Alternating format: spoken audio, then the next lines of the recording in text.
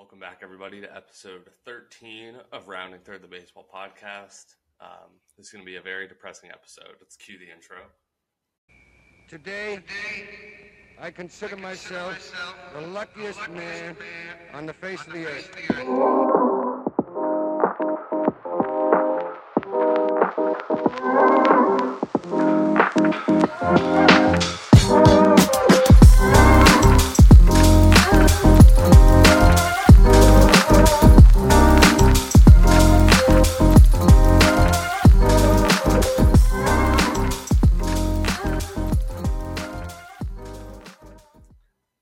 James, welcome back. It's been a tumultuous couple days for baseball. I know you got a few things to say to kick this off before we get into the bad news. Yeah, kind of two things. So first, let me start with my little bit of news, and then I will cue you up to really let you run off on it. Some good news on the gender equality front, which surprisingly, baseball I think actually does a pretty good job of being up there, baseball NBA. The Mets hired Elizabeth Ben, who was in the MLB office, to be the director of Major League Operations. By my estimations, that's the first director of baseball operations for a major league team. So very exciting stuff there. Good for the Mets, good for baseball in general. So congratulations to Elizabeth Ben. Keep it rolling. And I think this goes back to, we talked about the Yankees' new hitting coach, and it's like, well, yeah, you don't necessarily need to play the game at a professional level to get involved in the business side, the coaching aspects of it. So just another character. Yeah, and we'll even get to that. We'll even touch on another woman in baseball later when we talk about the Jeter news, because the general manager of the Marlins is the first female general manager, I believe. Yeah, of course, that's huge Jeter news. So kind of a little spoiler there. We will be talking about Derek Jeter stepping down. But really what makes this a sad podcast, and I know in the past, Max, we have locked out from covering the lockout, but it's official. There are updates, and I think it's warranted us dipping our toes back in. So I'll let you kind of explain the situation and why this is one of the worst weeks for baseball in the last 2 decades. Yeah, I mean, that's definitely true. So as we kind of touched on last week, or I guess we didn't really because we weren't going to talk about the lockout, but the past 10 days or so, both camps, so the ownership group led by Rob Manfred and the owners and Dan Halem, the deputy commissioner, along with the player side, represented by, there are so many players there, Scherzer, Andrew Miller, Trey Turner, all these different players, were in their camp, and they both were in Jupiter, Florida, at the site of one of the spring training facilities. And basically, they spent the last 10 days negotiating, especially leading up to the originally set February 28th deadline, which we have mentioned before, of the deadline that the MLB set for a deal to be made and a full season to be played. They basically said if a deal is not made by February 28th, then, part of the season will be canceled. Opening day will be pushed back. And so, talks were leading up. Things weren't going great throughout the week. And then on the deadline day, on February 28th, Monday, the two sides met dozens and dozens of times. I think around 20 times total, something like that, over a 16 It was ridiculous. Over a 16-hour period. Basically, they had like two sides of the stadium or whatever, where one side the players were, one side the owners were, and they would basically, meet up, talk, discuss, and then go back to their sides and, rethink about it. Some meetings lasted like 20 minutes, some lasted hours, but it went well deep into the night, and it seemed to be going well, actually. I was optimistic. Following some of the tweets from Jeff Passan and Bob Nightingale and other people reporting live from the scene. And, I didn't think that a deal would be made, but things were going so well. And, I wouldn't say so well, but some of the reporting was optimistic enough that they actually pushed the deadline to the next day, to March 1st. At 5 p.m., they set the deadline. So it was like, okay. And, they've been negotiating it all day, well into the night. And now they're pushing the deadline back because maybe they think they're, approaching a real point where they can come to an agreement. So they continue. Yeah, go.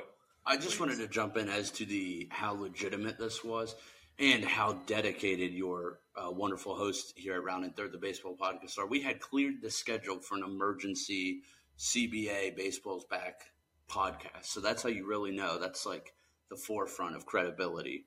We were ready to roll into action when they moved that deadline. It really did seem like we were getting a deal hopefully on March 1st. Yeah, it really did. And we were ready. We were talking back and forth about it. Like, this is looking real good.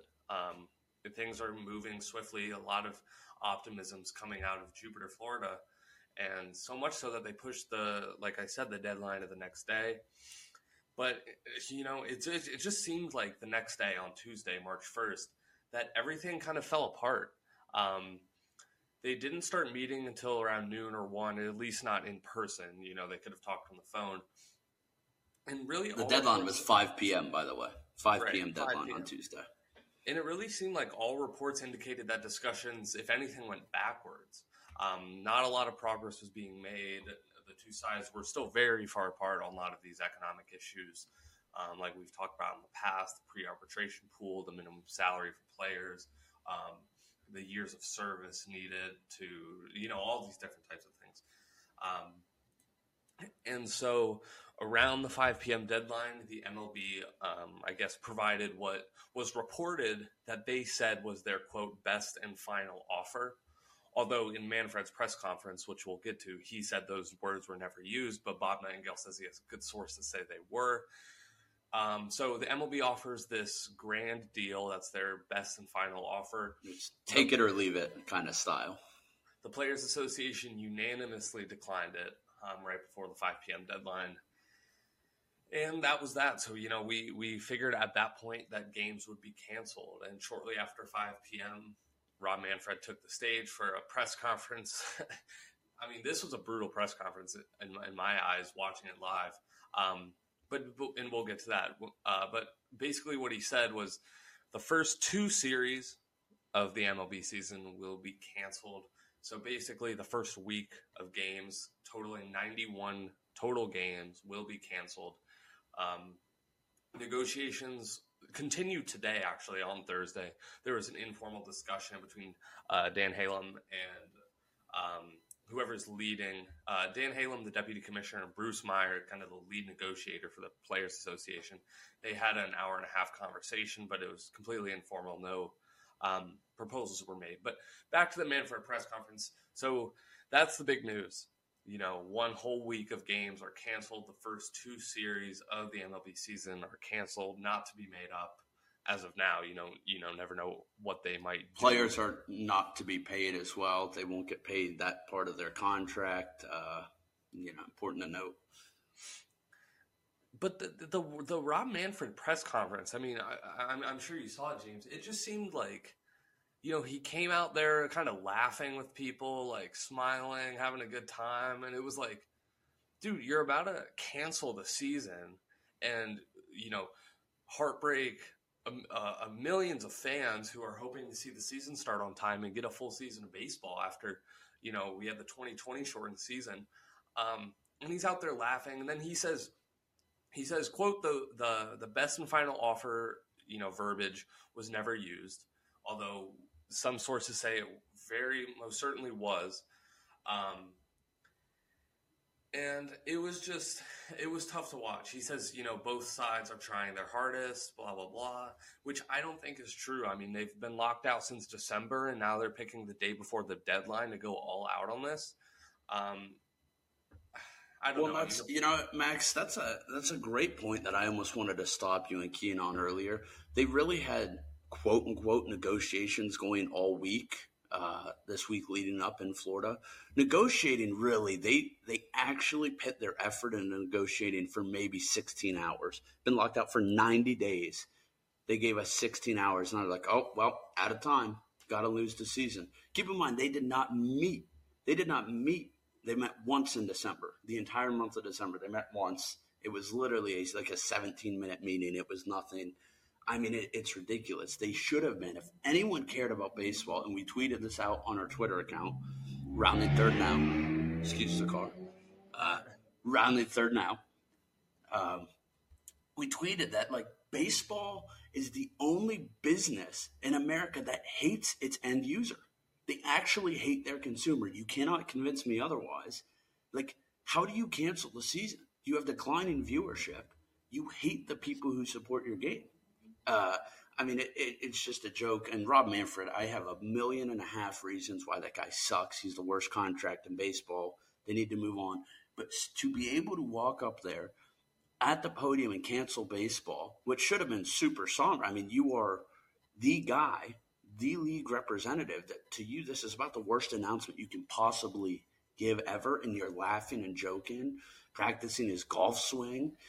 I mean, which, by the way, I mean, he's just a joke. He's a gigantic joke, and I cannot believe, you have the piece of metal comment about the commissioner's trophy, literally named after him. He goes, it's a hunk of metal. Who cares? Doesn't understand why we play. Doesn't care if we play. Like, this guy may be the worst candidate ever for commissioner of baseball. I mean, he's a joke. And, by the way, Marcus Stroman, best Twitter follow in Major League Baseball. He has been tweeting at him man clown nonstop for weeks, and I love it. And he backed it up with his press conference. And Manfred has prided himself on being this, expert negotiator. Says he's come in and solved these labor disputes in the past. I mean, this was a terrible showing. I mean, the players have been locked out for 100 days, and it takes this arbitrary deadline that they set for them finally to get something going and meet. And even at that point, they can't even come to, even a reasonable agreement. I think that the problem with this whole thing is that for, years now and decades now, the players have not been getting what they really deserve. And the owners and the league have been able to kind of take advantage of the players in some ways. And you're kind of seeing now that the players are standing together and really not allowing them to be walked over anymore, even though Manfred's trying to spin this as an offer that's substantial enough for them and gives them some of the things they want. But they don't just want, a couple more, like a few more $1 million here and there. They want something that's fair. And one thing that I really didn't like about the Manfred press conference is he talked about how the last 5 years have been, really tough on the league, and it's hard for them to, give some of the financials that the players are requesting. That's just a really dishonest statement. Obviously, there was the 2020 pandemic, which obviously was a financial impact on the baseball world financials as it was everywhere else. But 2017, 2018, and 19, the league had incredible financials. I'm looking for the stat here, but they basically the financials ballooned from $1.4 billion to $1.85 billion, $1.3 billion and $1.85 according to Forbes since 2017. And so I wouldn't necessarily call that struggling. In fact, they were wildly financially successful during those years. So painting it like baseball is going down, one is just, why would you give that public perception when baseball is actually doing well? And two, that's the hard. He's basically trying to make it look like MLB's not doing well, so the players don't deserve more money. When if you look at the numbers, the MLB is doing exceptionally well and growing financially year over year, but the players and their salary and the revenues are very stagnant, especially for the younger players, which is what this kind of is all about. Well, this is what interests me is, right, okay, so let's just say we agree with Manfred's ridiculously fraudulent statement, which could be fact-checked and was proven incorrect. Okay, so revenues are tanking. Your solution is we finally have young stars that we've done a decent job marketing. MLB The Show actually is a stranglehold on sports gaming market for a second. Baseball is actually having a little bit of an uptick in attention. I think the 2021 season was the most I've heard my non-baseball friends get involved in the league. And your answer is to lock out and stop the sport. It's a reverse nirvana. It's idiotic. If numbers are going down, you should not be saying, well, let's play less games. That would give you less revenue. I mean, it's stupid. It's just ridiculously stupid if that statement is true, which it's not. So, of course, Manfred lying to people. What's new? I mean, I don't understand. And, Max, I don't know how much you blame Rob Manfred because he's really caught the flack of this because he is the commissioner. Of course, there's kind of ownership behind the scenes. But what's your take there? How much of this is like on Manfred versus just like the owners being greedy? And really, I saw a tweet. It's like 8 teams that are basically filibustering and just been like, absolutely not. And it's the 8 poorest franchises, which just get out of the league. Guardians, if your payroll is worth less than Trevor Bauer's contract, get out of baseball. That's my statement. Hey, I mean, they went to the World Series in 2016 and had a record win streak in 2017. They make do. But anyway, regardless, that's a good question. I mean, it's an interesting question is how much do you blame Manfred? And, I'm not going to sit here and pretend like I know the answer to that. But he is the face of the MLB, basically, right? From a organizational standpoint and an executive standpoint, he's the guy. I mean, he's the Roger Goodell. He's the Adam Silver. So I think a lot of the blame has to fall on him. But obviously there are a lot of people involved. And like you said, the ownership can play a big part of it, especially when you have such a large disparity in spending between, like you said, organizations like the Mets and Steve Cohen, who, are just giving record contracts out like it's no big deal, and the Guardians, who have like a 50th of the payroll. So, there's a lot of different opinions on what's going on, but I don't think I could give a percentage to how much Manfred's to blame. I mean, I think he's maybe a plurality of it, but we'll have to see. And I want to read one thing. So the MLB Players Association followed up Manfred's press conference. They released a statement of their own saying, quote, Rob Manfred and MLB's owners have canceled the start of the season. Players and fans around the world who love baseball are disgusted, but sadly not surprised. From the beginning of these negotiations, players' objectives have been consistent: to promote competition, provide fair compensation for young players, and to uphold the integrity of our market system. Against the backdrop of growing revenues and record profits, we are seeking nothing more than a fair agreement. What Rob Manfred characterized as a defensive lockout is, in fact, the culmination of a decades-long attempt by owners to break our player fraternity. As in the past, this effort will fail. We are united and committed to negotiating a fair deal that will improve the sport for players, fans, and everyone who loves their game. Pretty good statement. I mean, I think it's a great statement. I also would just point out that the NBA Players Association came out in support of the MLB Players Association, kind of just like a, player. And like I saw Walker Buehler had these tweets. He's like, and eventually he did go on to delete these tweets, but he's like, look, this isn't about, billionaire owners versus millionaire players. This is about, employers versus employees, kind of a union-esque, which is what it is. I think maybe part of what is going on here, and as you said, really the way that these lockouts have gotten resolved in the past is that the league extorted and guilt-tripped the players into taking a subpar agreement in their eyes just to control the narrative as to not having it bounce back on the players. I think with social media and the presence and the direct lines of reporting that we have now available, that's why the players maybe have a little more liberty to dig their heels in. Because now it's like, Manfred and the boys come on and say, oh, my God, all we do is lose money. And it's like, well, 4 seconds later, Forbes articles are tweeted all over baseball Twitter. That's like, okay, yeah, he's lying. You get to have Max Scherzer giving you recaps day to day, Bob Nightingale, Jeff Passan. So I think there's something to be said there. I personally, obviously I want the lockout to end. This is terrible. My favorite sport, my favorite thing to do is being held hostage. But I also don't want the players to just fold because, I think that they have some fair objections. And it's like, well, you shouldn't just take that because they're trying to paint a narrative against you. I think at this point I lean much heavier to the fact that the owners are to blame. And it's like you need to – and I saw another tweet that I wish I had recorded all these to reference.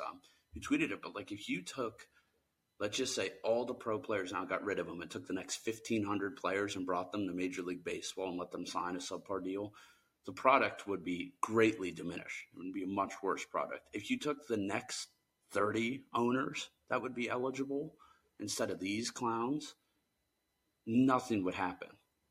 So to me, that's very telling. It's not like the owners are really have any control, right? Okay, if you replace Mike Trout with a single A, 190 hitter, no one cares. I mean, he would do nothing. You replace with you put Elon Musk in charge of 5 teams, they're not going to fail. I mean, it's ridiculous.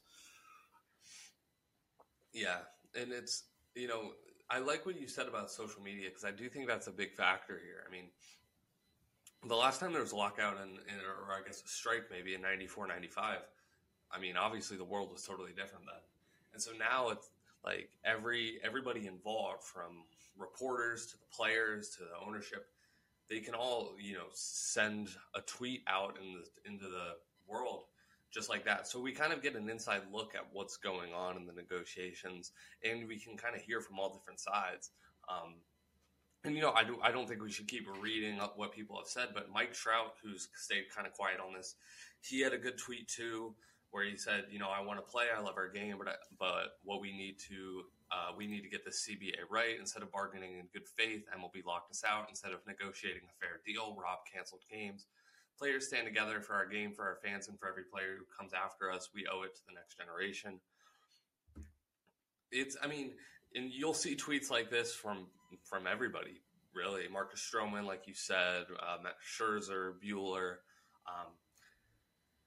It's sad. I mean, it's kind of a mic drop there. I mean, you've got the biggest name in baseball, generational player, tweeting that, and Mike Trout's not a very in your face guy, but that's just the state of it. I think that we could continue to talk and drive this to the ground, but I think we've hit on the points we need to hit. Ultimately, it's terrible.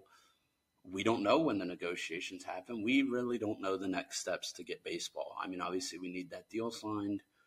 Hopefully, there's some impetus, knowing that games, every additional day that goes by without negotiating, more games are being lost, which, by the way, we're teetering awfully close to not celebrating April 15th this year, 2022, which would be the 75th anniversary of Jackie Robinson breaking the color barrier at Ebbets Field. So if they miss that, I never want to see the league promoting that, taking credit for that, doing anything to harness off of that event if it's not important enough for them to get their heads out of their asses, get on the field, and get everyone's 42 put on. Because to me, that's a very important day in baseball. If you can't celebrate that because you're so busy, whatever Rob Manfred's doing, it's practice, golf swing, or all that, don't come back and try and celebrate that in June. And I saw another one. We're not doing opening day this year. Just start the season. Skip the pageantry, no banners, no June opening day. Skip it all. You don't want to open on opening day. Just open. It's the start of the season. No celebration. Whatever. I mean, and that's where I'm at. I'm just sick and tired of it. They don't want to play baseball. Why should we celebrate and do all the pageantry of it? I mean, they're screwing the fans here. That's who's getting screwed more than anyone. It's the fans. So it's sickening. Yeah, and I think, one last thing we can say on it before we go to our next topic is you kind of touched on it, like what to expect moving forward. Like, okay, we hit this deadline. Opening day's canceled. The first, week of games are canceled. So what's next? And I guess we don't really know. Someone asked Rob Manfred that at his press conference, and he gave, kind of a non-answer. But, they had an informal conversation today, just one representative from each side, lasted about an hour and a half. But, I mean, they better be urgent. We can't be missing more games. I don't think I don't know if there will be another deadline to cancel more games. But, I mean, the longer this goes, they're just going to keep canceling games. But as it stands, first 2 series, first week of the season, 91 total games are canceled. I guess we'll just see what goes from here, or see where it goes from here. There's not much more to say to that. I'll kick it to you, James. How about you kick off our next topic? Yeah. Let's move off of this. I'll close us and I'll kick us off. So just close by knowing that we are on standby for that emergency CBA signed Baseball Save podcast. So that's still on the table. We're the only ones who haven't left the bargaining table. Rounding Third the Baseball podcast, always ready, always has baseball's interest in mind. With that being said, next statement kind of just hijacked. I think this came in February 28th, so this was the big deadline day for canceling games, and this just kind of came in the morning, and I'll start, and this is in regards to Derek Jeter. I'm just going to start out by reading the full statement he released, and then we can kind of unpack that. It's directly from Derek Jeter.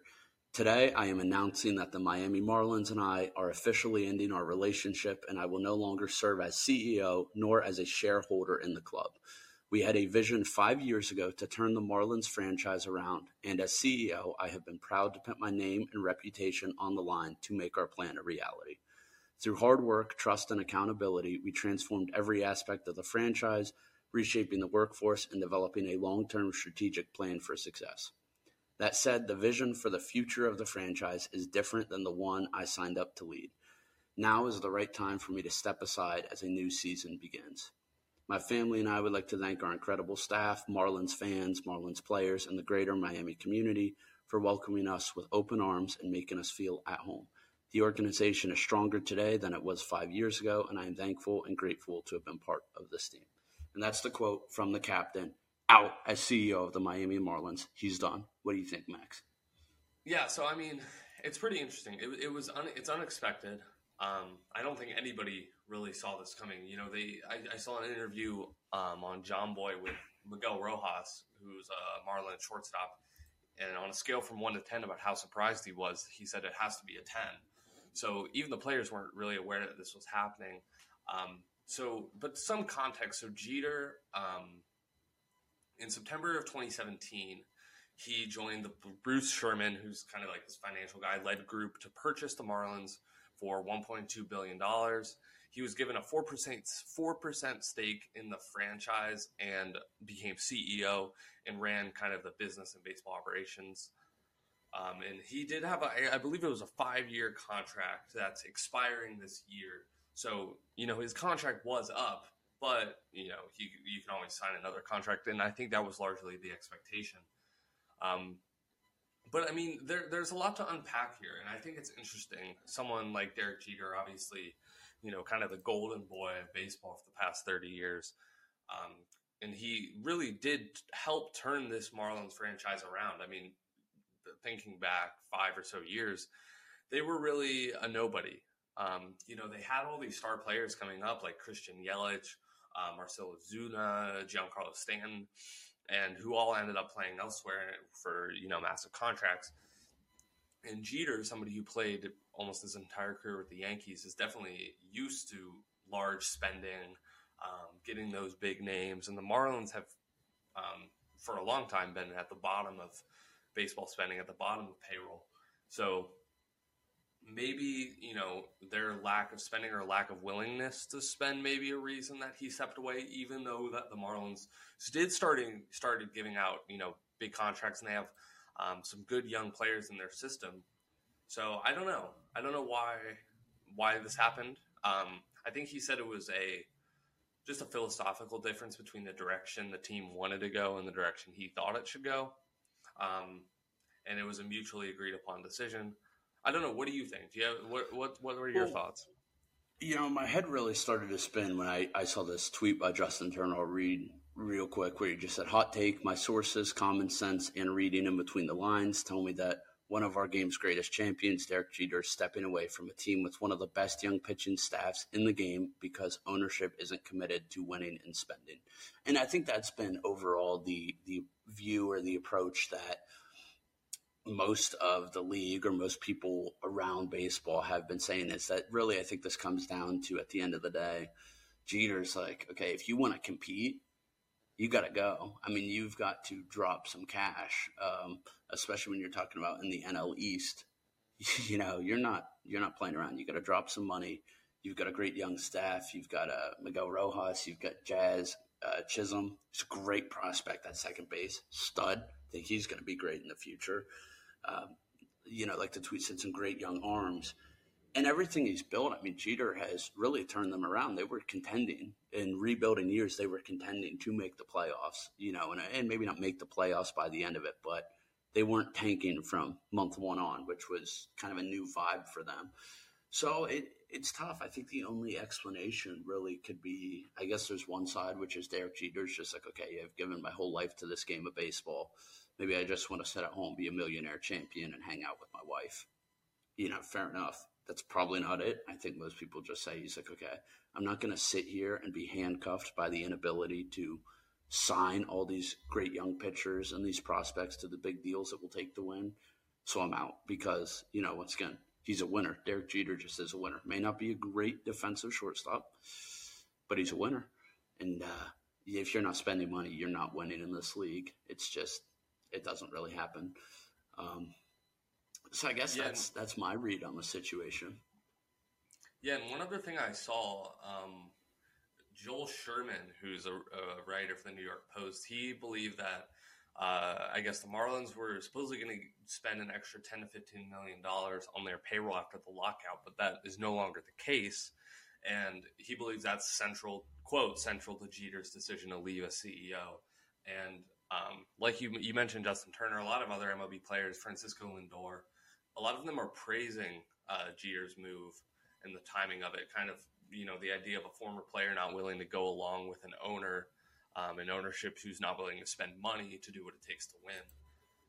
So that kind of goes on with what you said of his winning mentality. I mean, he's one of the greatest winners in all of baseball with 5 World Series.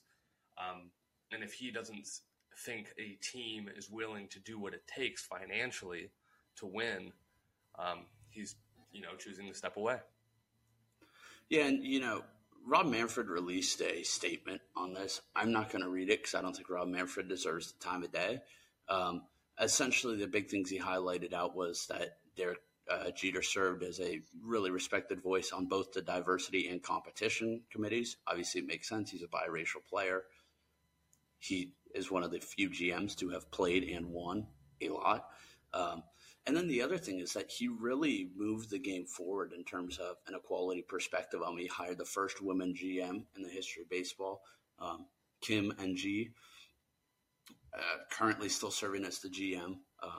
And once again, that was a great hire. That's just pretty awesome, propelling him right to the top executive in baseball. So you're going to miss some of that aspects. And I think it was just really fun having Derek Jeter involved in the game. And I think for Marlins, it kind of gave them an extra notch of credibility. I remember when the hire was first implemented, it's like, okay, they may, they're getting serious. And apparently they weren't serious enough. And Derek Jeter is not hanging around to lose. So I will respect the move and wish him all the best in his future endeavors. Yeah, to give the ownership some credit, he was there for 5 years. He did a lot to help turn that franchise around. They even made the playoffs in the super expanded playoffs during the COVID season. I think they played the Reds in the first round, and I think they won. I forget. I don't remember off the top of my head, but so I would say he definitely helped that franchise move in the right direction. But like you said, it's tough to see him not at a major role in the league anymore. I'm sure he'll be back, but interesting story that kind of got overshadowed by obviously a lot of the depressing news that we already touched on. But I do think it's fitting in the fact that it's kind of a players versus owners, baseball versus businessmen right. climate. And in the big day of this, it's like, well, in case this deadline day couldn't get big enough, we're starting at 9 a.m. with Derek Jeter fighting his own ownership. I love there was a random tweet I saw of like Derek Jeter's parking spot open. I was like, why is this? Like, who's tweeting this out? Like, obviously, if he just quit, like, he's not going to go to the facility. Like, what was going on there? But, so that's the Derek Jeter. And then, Max, I don't know if you want to take us in for our kind of closeout on this episode. Hopefully a little bit more fun, less business. Yeah, let's do it. So, this segment we've had reoccurring. We got to get some intro music for when we do some of these reoccurring segments so we can kick it off with that. But we are doing another Hall of Fame or not. This is our third one, so the third Hall of Fame or not. Previously, we did Clayton Kershaw in episode 4 and Buster Posey in episode 9. So, Justin Verlander. I personally think this is pretty close to a lock that he would get in, barring something, I think he could retire right now and have a pretty good case, but he's obviously coming back to continue to pitch at a high level. But Well, yeah, that's questionable. He's coming off a pretty big yeah, injury. that's fair. That's fair. But Justin Verlander, I mean, I personally feel like Verlander has been like the ace of our generation growing up and watching baseball. I mean, he's had such a long career and such a long and dominant career. It almost feels like he's had two primes. Back in the early 2010s when he was with Detroit, where he spent most of his career up to this point, 13 seasons in Detroit. In 2011, when he won the Triple Crown, AL MVP, and the Cy Young, I mean, he was dominant there in that insane Tigers rotation when the Tigers were good, when they had, Scherzer and Verlander together. And then even nowadays, when he moved to Houston, he, again won a Cy Young in 2019, 2017 ALCS MVP. Obviously, he was on that Asterix World Series team with the Astros. Fraudulent. But I mean, I don't want to list all his stats, but 226 and 129 record, 3.3 ERA, over 3,000 strikeouts, a WHIP at around 1.1. So not like the most unbelievable stats you've ever seen, but for somebody who's been in the league for 17 years and still pitching at a high level to have just above a 3 ERA, I mean, he's the guy. Plus, he has 3 no-hitters. Obviously some very biased pushback on my side. Everyone knows the ace of this generation was Clayton Kershaw, hands down. But I will say, in all fairness, removing the bias, Verlander, Kershaw, and Scherzer have kind of been like the 3 guys, the 3 arms. You can kind of take your pick of who you want of those 3, and it's pretty accepted. I think the biggest thing about Verlander's career is just obviously a monster. That 2011 campaign was maybe one of the best seasons a pitcher's had. I mean, just downright filth, just racking in anything he could. Essentially, it's also funny to think that the Tigers had Scherzer and Verlander at one point and couldn't really get it done. I mean, they played great, but could not accomplish the ultimate goal there. Of course, I think the biggest thing in Verlander's favor, and you kind of talked about it, is just duration. I mean, 8 All-Star appearances, a couple Cy Youngs. We talked about some of the other awards. He was also Rookie of the Year in 2006. So the trophy case is pretty hefty. The duration's been there, 3.3. It's not incredible. I mean, it's obviously not Clayton Kershaw level, but it's very good for that duration for pitching 2,988 innings. I mean, he's pretty solid stats. Just for fun, I grabbed his batting stats, 100, and keep in mind he's been in the American League his entire career, so already hardly bats, but 100 batting average, which is actually not that bad considering he's in the American League, and he has 5 hits in his career, all singles, and 1 run batted in. So that's your Verlander batting stats, which I think more of a reason to put him in. I mean, look at those stats. So 5 hits, so he's 5 for 50. Yeah. Look, he's a pitcher in the American League. What can you expect? Right. I mean, if you honestly bat in 100 to me, I'm like, all right, you kind of hit the threshold there. Now, I will say some of the National League bats, Julio Urias, smoked these stats last year, smoked his career stats in 1 year, but that's the difference between National League and American League, which hopefully that doesn't matter anymore. But kind of, getting back on track. Max, what do you think on Justin Verlander? Is he in? Is he out? What are your thoughts? I mean, I think he's definitely in. I think he could retire right now, have a 16-year career, 2 Cy Youngs, an MVP, World Series title, an ALCS MVP, 8 All-Stars. I think he would for sure be in, he would be on my ballot. And I want to touch on that, like that 2011 season he had is just like so insane. 2.4 ERA, a WHIP at 0.9, so he basically allows less than a base runner every inning.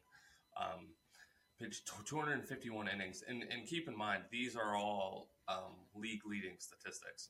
So led the league in innings pitched, games started, ERA, win-loss percentage, total wins. He went 24-5. Not that that's like a great stat for the pitcher, obviously, but still important. He had led the league in strikeouts, ERA plus, WHIP, hits per nine. I mean, everything. And then 10 years later, to still be able to pitch at a very high level. Obviously, in 2019, he went 21-6, led the league in innings pitched, led the league in games started. In WHIP in 2019, he had a .8 WHIP.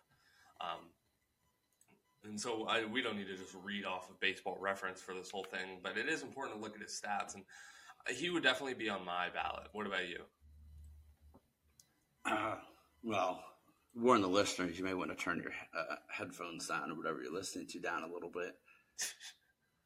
Absolutely not. He does not get in my Hall of Fame, especially after this last ballot where they have said that apparently, in my opinion, the writers were very clear that the Hall of Fame is only reserved for the morally moral saints, the highest of the high, the greatest people to ever exist. You have to have an extensive, incredible character. You've got to have millions of service hours. You have to be the cream of the crop to get in.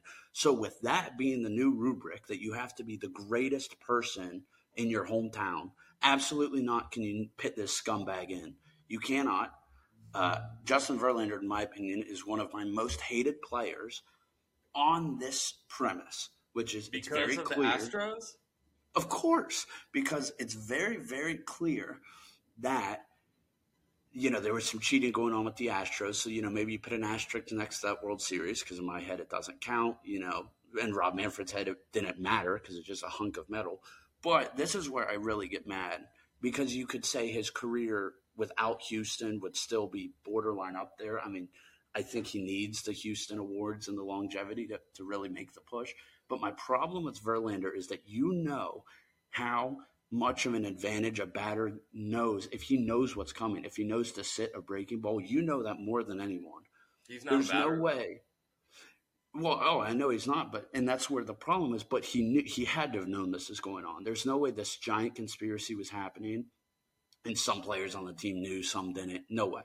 When it is a club-sponsored cheating rigmarole activity, you had to know. So to have no character as a pitcher to saying, well, hang on, guys, if the team knew to sit on every breaking ball I ever threw, my ERA would be 4.5, and I would get cooked consistently all the time.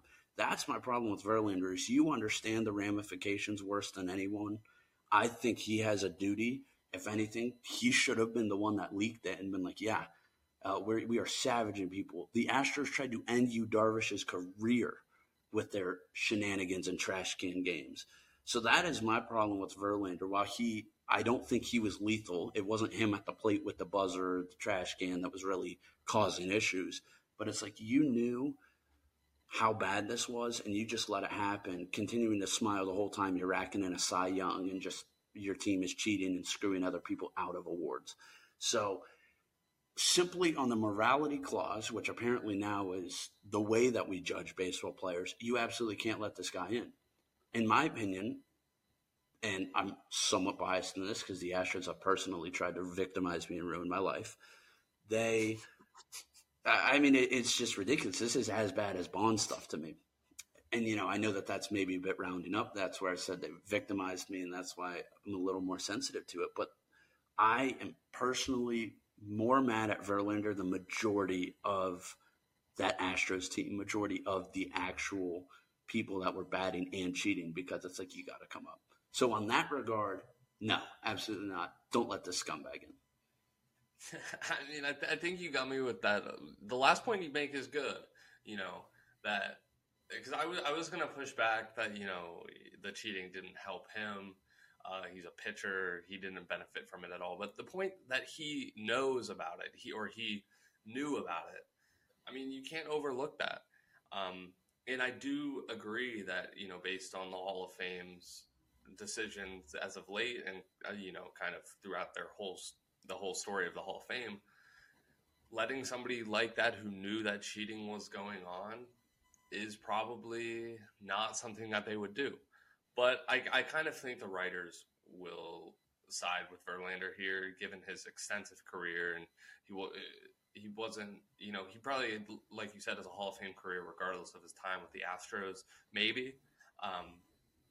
But I still think he'll get in. I don't think it's quite the same as some of the other players who aren't allowed in, and I also think his degrees of removal from the actual cheating, even though he may or may not have known about it. Well, he had to know, I assume. I think his degrees removed is large enough that he'll still get in.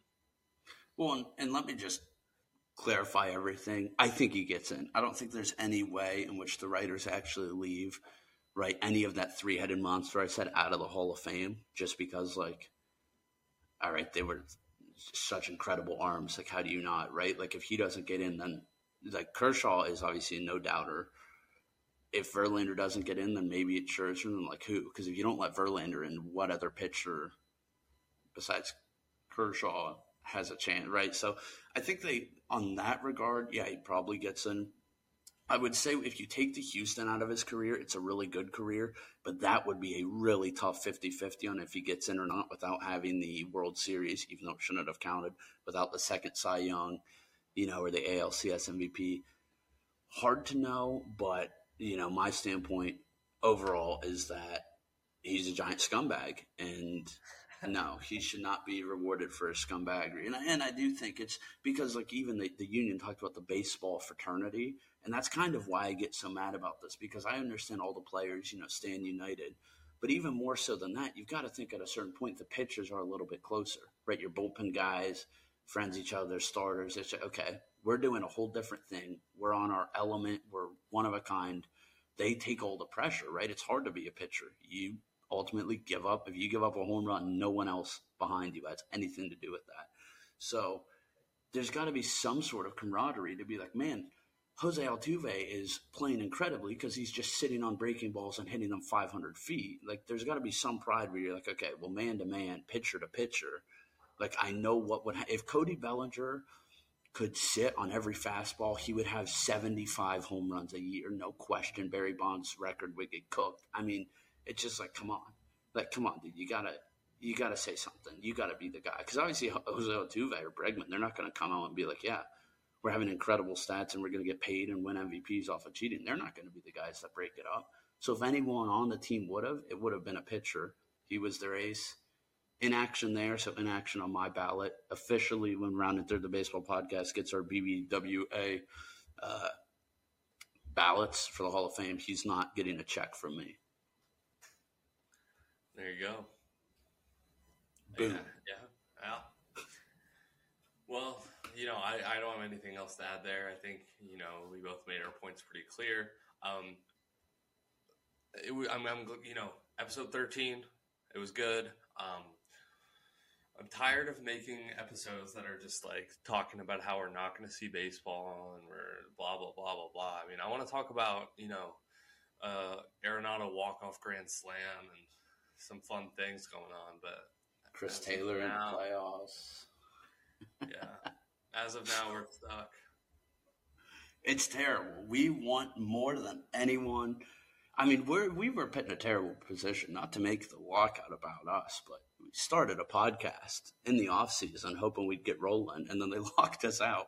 But we're still here with baseball content. We just more than anything want to go to 2 episodes and just talk about guys mashing homers, just electric pitching. We want to cover what makes the game our favorite, what makes it electric, and get people back involved in baseball. And the league has the opposite view or position as us. They're trying to get people uninvolved in baseball. It's incredible. And on that note, I think we call episode 13. We'll be back episode 14. Follow us on Spotify. Follow the Twitter, Rounding Third Now, 3RD. We're getting that going. Still waiting for a GIF of your favorite pitcher batting. If you want to dig one of those out of the closet while we wait for the CBA to get signed, plenty of time. Dude, no one listens to the end of the podcast. Like, nobody is going to hear what we're talking about right now. If you hear that, someone tweet about it. There's money on the line. Hopefully we'll be back next Thursday. Well, we will be back next Friday, but hopefully sooner. I'm ready for the emergency pod. Emergency podcast is going nuts. We're getting a soundboard. It's going to be crazy. Yes, sir. All right. Talk to you guys next week. Thanks, everyone.